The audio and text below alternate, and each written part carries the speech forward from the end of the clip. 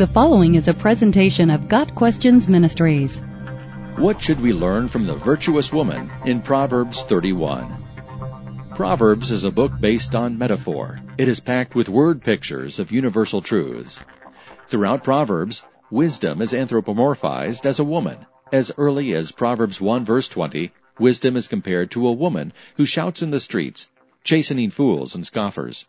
Proverbs 31 provides a detailed metaphor of feminine wisdom in the context of a family and a community. The most quoted section, verses 10 through 31, is a chiastic poem, that is, a poem that cycles through alternating thoughts.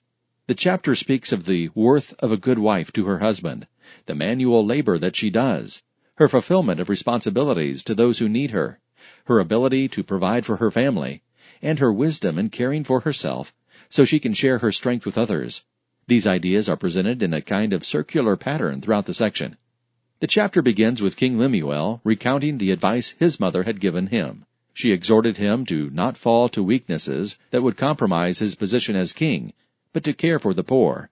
One of the weaknesses the king's mother mentioned was the susceptibility of his strength, or noble character, chapter 31 verse 10, to be harmed by improper relationships with women. Although verses 10 through 31 do not directly follow this warning in the original, they do illustrate a fitting description of what kind of woman Lemuel should seek. An excellent wife who can find, for her worth is far above jewels. The heart of her husband trusts in her, and he will have no lack of gain. She does him good and not evil all the days of her life. A good, supportive, trusting wife is a blessing to a man. A woman who partners with her husband, who is reliable and looks out for his interests, gives a man a security that is greatly lacking in this world. She is worth more than a substantial paycheck. To bring in the metaphor, wisdom provides the same benefits. It is worth more than money. You can always trust it to make the right decision, and it provides blessings for those who have it. She looks for wool and flax, and works with her hands in delight. She stretches out her hands to the distaff, and her hands grasp the spindle. She looks well to the ways of her household, and does not eat the bread of idleness.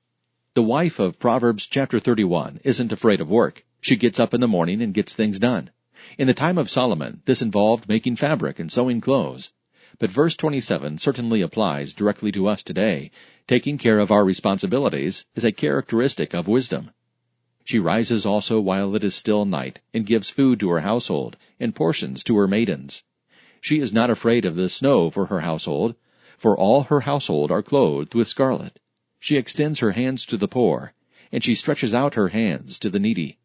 Another characteristic of wisdom is the grace to help others. The Proverbs 31 wife ensures that those under her care receive what they need: food, clothing, protection. And she is able to serve others out of the excess of her work and the leaning of her heart. She has so internalized her role as a provider that it extends past her immediate responsibilities and into the community. She is like merchant ships. She brings her food from afar. She considers a field and buys it. From her earnings she plants a vineyard. She senses that her grain is good. Her lamp does not go out at night.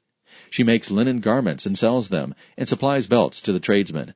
Beyond that, she's very savvy. She's educated about the world, in the world of business. She knows how to use her skills to provide for her family, and she is not afraid to go interact with that world, whether it be as a merchant or as a buyer. She knows how to use her strengths to her best advantage, and she fully realizes how valuable her efforts are. She girds herself with strength and makes her arms strong. She makes coverings for herself. Her clothing is fine linen and purple.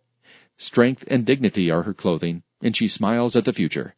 She opens her mouth in wisdom, and the teaching of kindness is on her tongue. The Proverbs 31 woman not only knows her worth, but knows her responsibilities to herself. She would not be able to provide for others if she neglected her needs, both physical and spiritual. She makes sure her appearance reflects her respected position as an influence in her community. Her greatest strength is her wisdom, her accurate judgment about the world, and her influence in it. She is quick to share the wisdom she has gained, to encourage others to reach their potential. Her husband is known in the gates when he sits among the elders of the land. Her children rise up and bless her, her husband also, and he praises her, saying, "Many daughters have done nobly, but you excel them all." Charm is deceitful, and beauty is vain, but a woman who fears the Lord, she shall be praised. Give her the product of her hands, and let her works praise her in the gates.